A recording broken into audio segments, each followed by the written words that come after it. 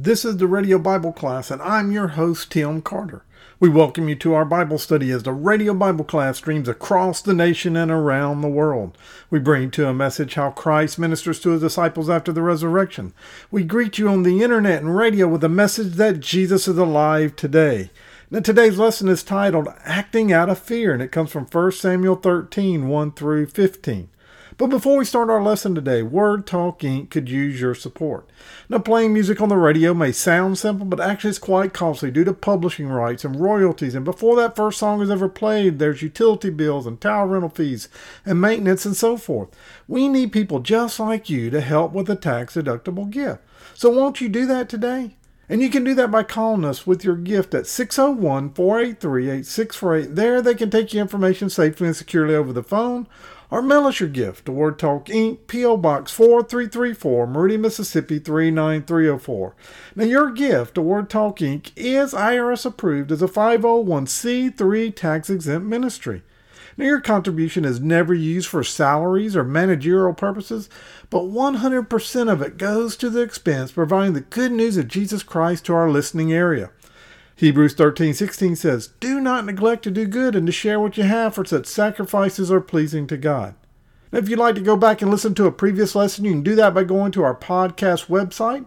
That's radiobibleclass.podbean.com. Also, you can go over to iTunes in the podcast section and find us there by searching for WMER Radio Bible Class with no space between Radio Bible Class. Maybe you use Spotify or Audible or Pandora or TuneIn or iHeartRadio to listen to your podcast. Well, we're there also. So just search for WMER Radio Bible Class with no space between Radio Bible Class. Well, today we pick back up in the book of 1 Samuel, and we're going to start in chapter 13. If you remember last week, though, we saw how a great servant gave his final speech. We talked about the different great speeches that were out there, but Samuel told the people about the integrity, and we talked about how we can be a great servant for Jesus if we will have that same integrity, if we're accountable, that we right any wrong, and we have a clean conscience. Also, to be a great servant, just like Samuel, we need to model our faithfulness after God's faithfulness. We need to point to God and his faithfulness and tell about his faithfulness and what he's done in our life. And last, and if we want to be a great servant, then we have to have a love for the people that are in our circle, the people that are around us. You know, we never stop praying for one another. We remind each other about God's grace. And last, that we are that prayer warrior and a teacher. This farewell speech came together because Saul had become a king in the eyes of the people. He had helped save them, and now he's the king, and he's the one they're looking up to. And so the focus changes from Samuel back to Saul today. Up to this point, we've seen Saul's rise. We've seen him rise to leadership, and he seemed to have done everything right. But today he kind of hits the peak, and he starts that slippery slope, or that sliding down the top that he's been at. We're going to see a characteristic that is a flaw in Saul today, and it is the begin of what starts to unravel with him being king. Some would say the story of Saul is really a frustrating one. You know, Saul did well at first. He was humble, he was responsible, he relied on God's Spirit, and he was a good leader. But then sadly, everything that happened that we'll see over the next chapters becomes completely unnecessary. The old saying, what goes up must come down. Well, that's not necessarily true, but we will see what has gone up will come down.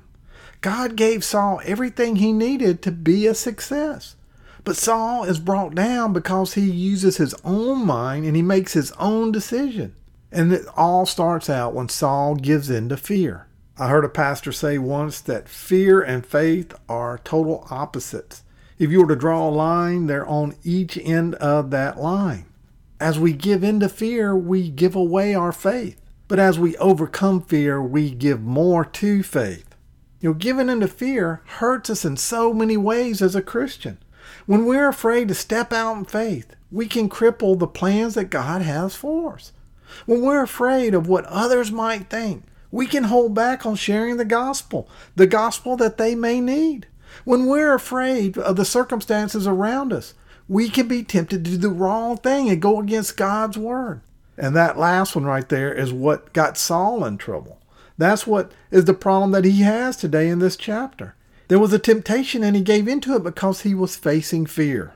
And that's what I want to talk about today is how do we walk in faith instead of walking in fear? Hopefully today you'll realize how that you can walk strong in the Lord. When you come to that trial, when you face that trial and you see that there's no way out, you can still be encouraged through the Lord because you can choose faith over fear in your own life. So let's jump in. Turn with me to 1 Samuel chapter 13. I'll read the first couple of verses. Like I always tell you, I'll be reading out of the ESV. And so here's verse 1.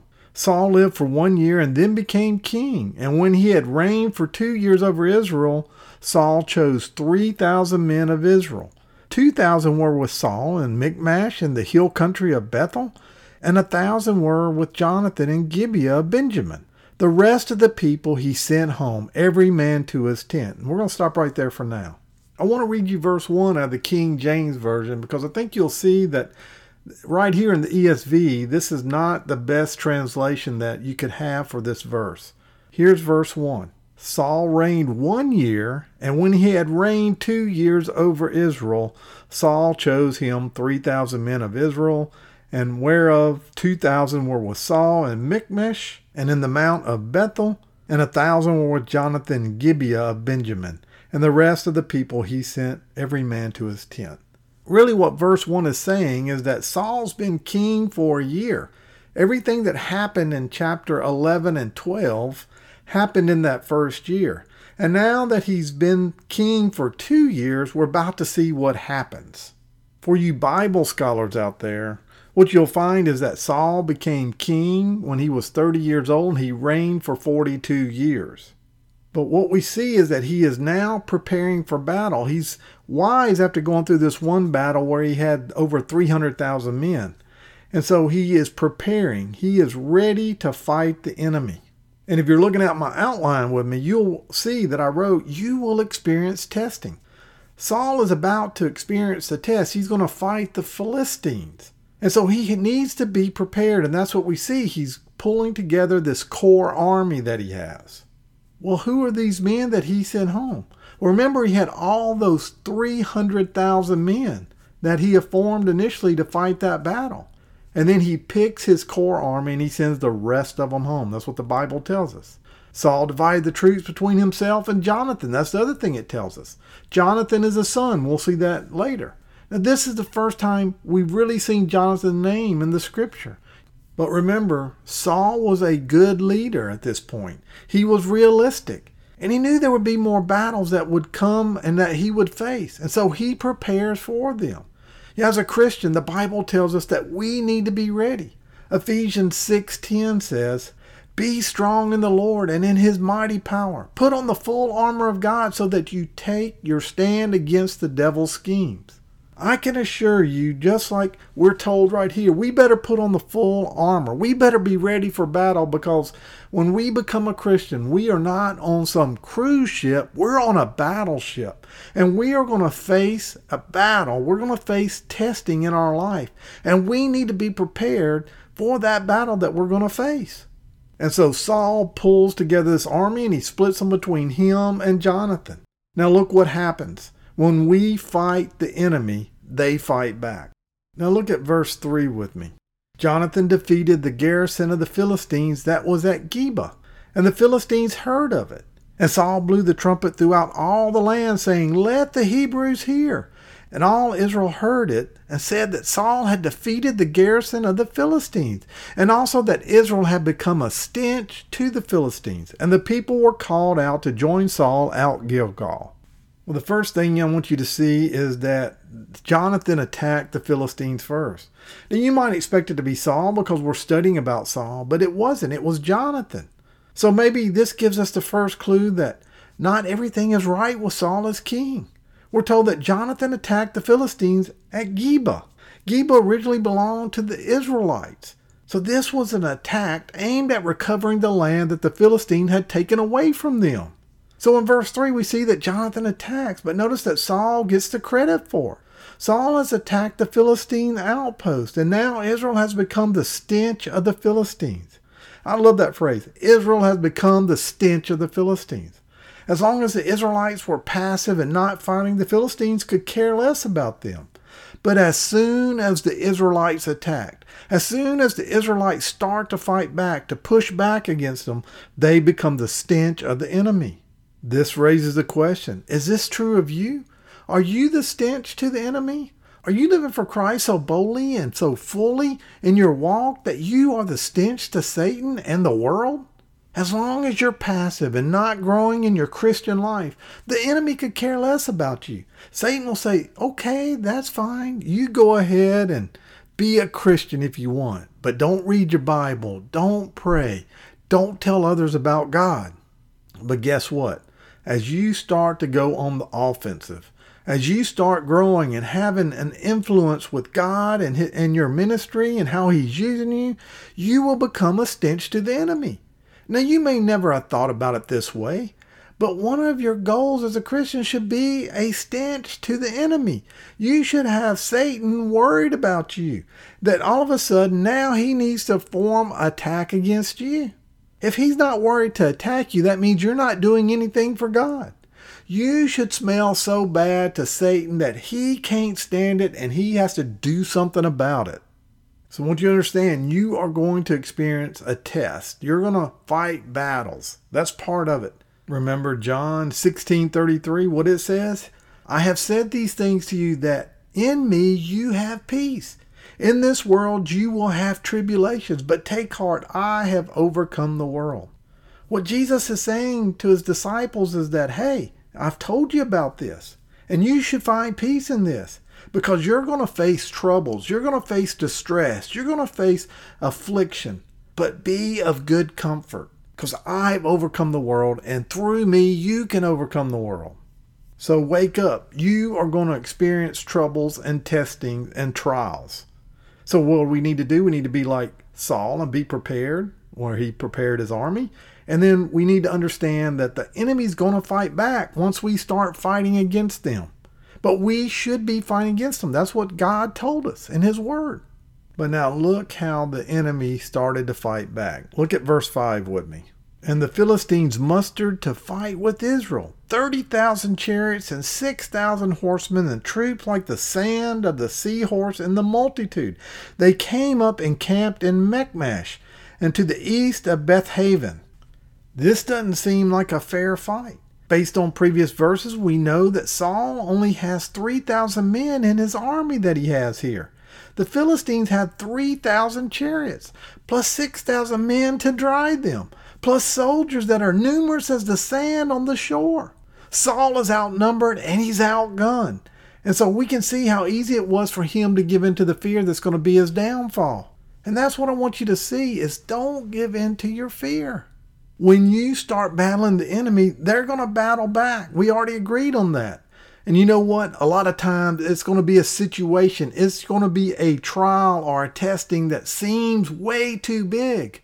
I don't know what you're facing today. Maybe it's a financial crisis that you just don't know where the money's going to come from. Maybe it's a health crisis that doesn't look good at all.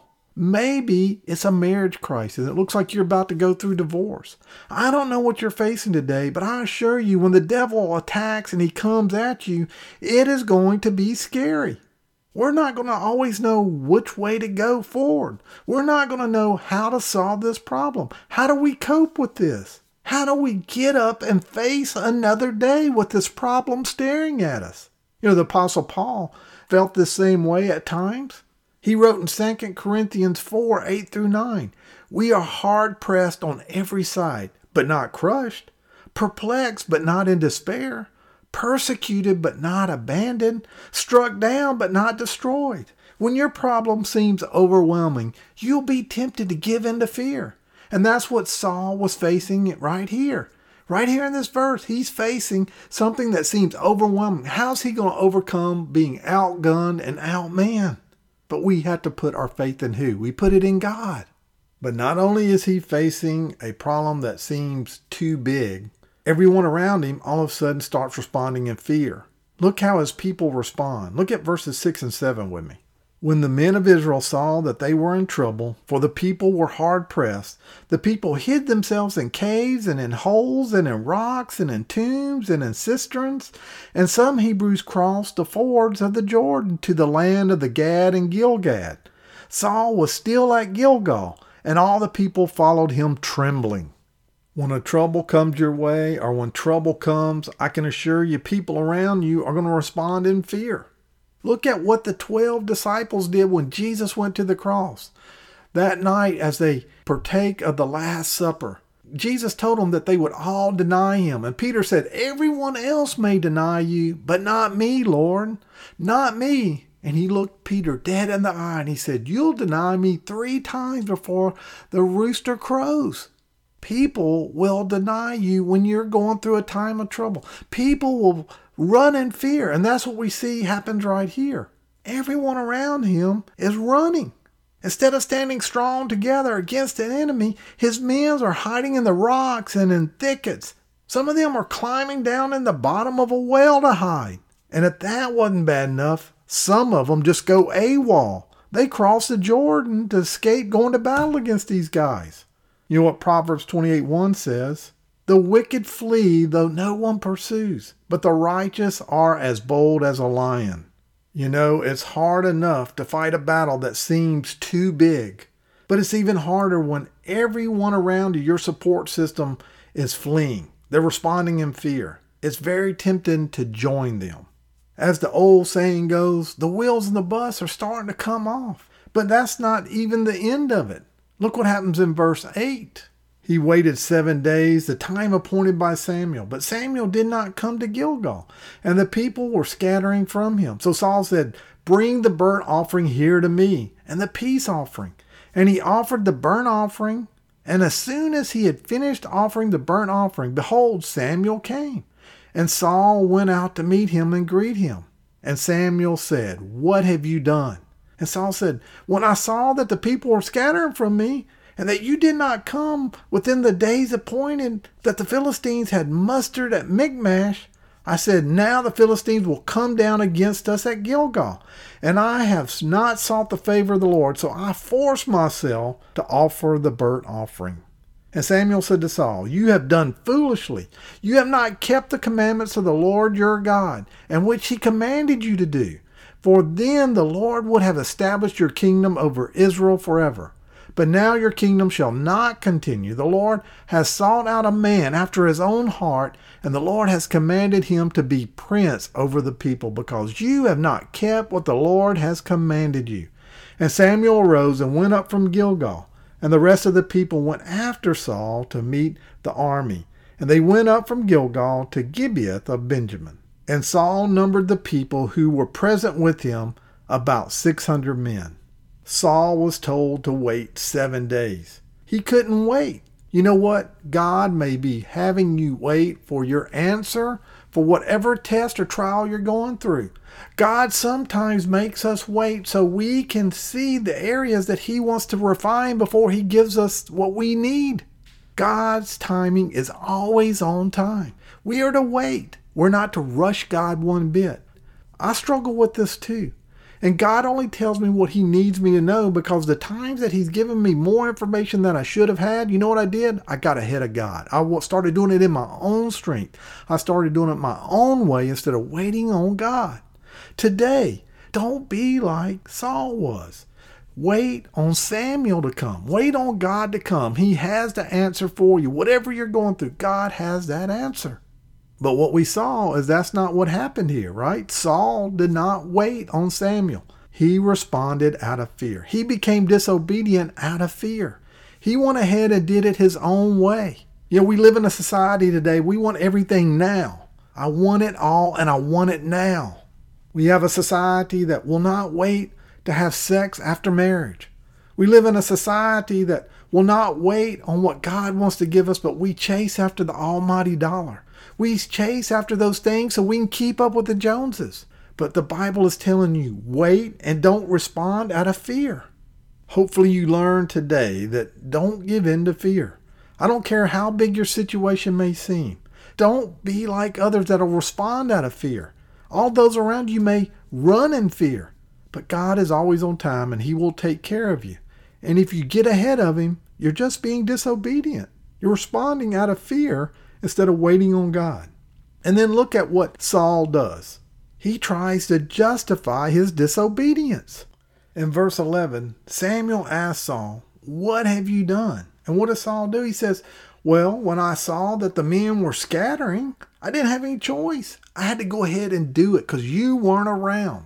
Samuel cuts directly to the bone, to the heart of the issue. He doesn't give him some greeting. He doesn't have any small talk. There's no discussion about this battle and a strategy. He simply says, "What have you done?" Saul has disobeyed a direct commandment from God because Samuel had told him to wait the full 7 days, and he didn't. And now Samuel has to correct him. He has to take care of this wrong action. But you notice his answer. The correct answer would have been, "I've sinned. I didn't do what I was supposed to do." He has an opportunity to confess his sin and repent right here when he gets asked the question, "What have you done?" But instead of confessing, Saul does what? He chooses to blame everyone else. He blames the Philistines for getting ready to attack. He blames his own men for scattering. He even blames Samuel for not getting there earlier. What's Saul doing? He's doing what we do. He's justifying his wrong action. He puts his justification over the Word of God. So let me just make this crystal clear so you know what the Word of God says. We are never given a reason to disobey God's Word. God never wants you to do anything that goes against His Word. Now notice I didn't say you won't be tempted to do something that is against God's Word, but you will never have to do the wrong thing. 1 Corinthians 10:13 says this, "No temptation has overtaken you that is not common to man. God is faithful, and He will not let you be tempted beyond your ability. But with the temptation, He will also provide a way of escape that you may be able to endure it." So I don't care what the world says and the excuses that they give. You will never be forced to do the wrong thing. Now, you may choose to sin, but you will never be forced to sin. God will make a way of escape. And what do we see here? We see that Saul is justifying his sin. And don't be like Saul. When you've done something wrong, don't add to your sin by trying to justify it. Just repent and confess it. Take responsibility for your action. Don't try to justify it. Repent and ask for forgiveness. So what does Samuel do when he does this? Samuel tells him, "You've acted foolishly." And as a result of Saul's disobedience, Saul's no longer going to have a dynasty of a kingdom. God has chosen someone else, a man after God's own heart. The difference between that person and Saul is that Saul was just a king like all other nations. You know, the sad thing is, Saul's problem not that the Philistines were assembling for war. God would have taken care of that. His real problem is his disobedience to God's commandment. He didn't listen to the word of God that was given through Samuel. Saul has a heart problem. He's placed himself and his authority above God's word, making the decision the way he thinks it needs to be done instead of waiting on God's word and his authority. And so Samuel tells him, "You would have had a dynasty, but you won't anymore." And that's really a shame because we're going to see as we go through this book that Jonathan, his son, would have made a great king. Well, you might be going, "Well, Tim, isn't that a little strong for God to treat Saul this way? I mean, it's just a little sin that he did the offering."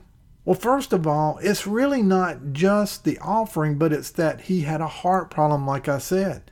He had a problem in that he is no longer allowing God to be the authority. He's being the authority. It's the same thing the world does today. The world says, "I want to do what I want to do when I want to do it. I want to be my own God, and I only want God when He can bring a blessing to me." Saul is saying, "God, I'm going to do this, and I want you to bless me so I can go fight these guys." The real thing you need to learn out of this, though, is that if you have a heart problem, the Bible tells us when we give our life to Jesus, when we make Him Lord of our life, He gives us a new heart. And that heart at that point will convict us of our sin, and we will confess our sin and we'll repent of our sin. You may go, "Tim, well, look, I'm saved, but I wanted to ask you this question. If you can sin and you can openly sin, defiantly sin, and not be convicted of it, then maybe you need to check yourself. 2 Corinthians 13:5 says, examine yourself to see whether you are in faith. Test yourselves. Or do you not realize this about yourself, that Jesus Christ is in you, unless indeed you fail to meet the test? Examine yourself. Do you meet the test? Do you not realize that Jesus Christ is living inside of you? The Holy Spirit came to live within you, and yet you can openly live in sin? The two don't go hand in hand. I'm rapidly running out of time, so let me start wrapping this thing up. Saul started out this chapter so strong. He prepared himself for battle. He had a standing army of 3,000 men. He waited almost the whole 7 days for Samuel. But then he acted foolishly out of fear. And the consequences were devastating to him. The loss of Samuel was a crushing blow. Not only that, when he counted the men remaining, he was down to 600 men. Basically, he had to start all over again. When you make the wrong choices in life, you may find that you need to start all over again. And that's okay. Now, it's hard to start over, but you can give God the glory because He gave you grace to start over. Our God is a God of second chances and third chances and many more chances. God is never through with you. You are never too far gone. And just like Saul had to start over with just 600 men, you may have to start your life over again. Today, you may have showed up facing some difficult time in your life. Perhaps you're going through the most severe trial you've ever gone through right now. You're going to feel afraid. I can assure you that. That is natural. You're going to be tempted to give in to that fear, but don't do it. It's foolish. Don't let go of God and His Word in your life. Don't let go of God in your time of need. Stand strong, trust in God's timing, and follow God's Word. Choose faith over fear. Will you do that? Let us pray. Dear Heavenly Father, we come before you today, Lord. We thank you for this time together. Lord, we thank you for this part of this section of your Word. Lord, that we can take your Word and we can apply it to our life. Lord, we can learn from the mistakes of those that came before us. Lord, I know there are those that showed up today that are going through hard times. They may be wondering, why is the Lord taking so long to relieve me from what I'm going through? Those around them may be telling them, you're just going to have to take things into your own hands. But as believers, Lord, we know that we're not to operate the way the world does. We are to follow the course. We're to trust in you. Instead of getting our guidance from man and the hope in the world, our hope is to come from you, and it's from your word. Lord, I pray for those that are in fear over this huge trial that's in their life. Lord, I pray for patience right now. Lord, that you will help them have faith in you. Lord, you will grow their faith through this trial. And Lord, you'll help them stay faithful to you. That they won't hurry along, but they will wait on your perfect timing. Lord, maybe there's one today that has sin in their life. They have open sin in their life. And for whatever reason, they have not asked you for forgiveness. They've defied the open word of God. Lord, I pray today that they would be convicted of that. Lord, let your Holy Spirit knock on their heart. Let them see what you want to do, how you want to restore them. Lord, maybe they have to start over because of something they went through. Lord, I pray right now that they will give it to you, Lord, that they will turn to you and they will ask for forgiveness of that sin in their life. Maybe there's one that's never asked you to be Lord of their life. Lord, today I pray would be the day. Lord, they would ask you to be Lord of their life. Lord, they would confess with their mouth. They would believe on your finished work and overcoming death in their heart. Lord, I pray today would be that day. Lord, we thank you for the many blessings you give this ministry. Lord, you are always faithful and true to this ministry. Lord, we love you, we praise you, and give you all the honor and glory. It's in your name that we pray. Amen.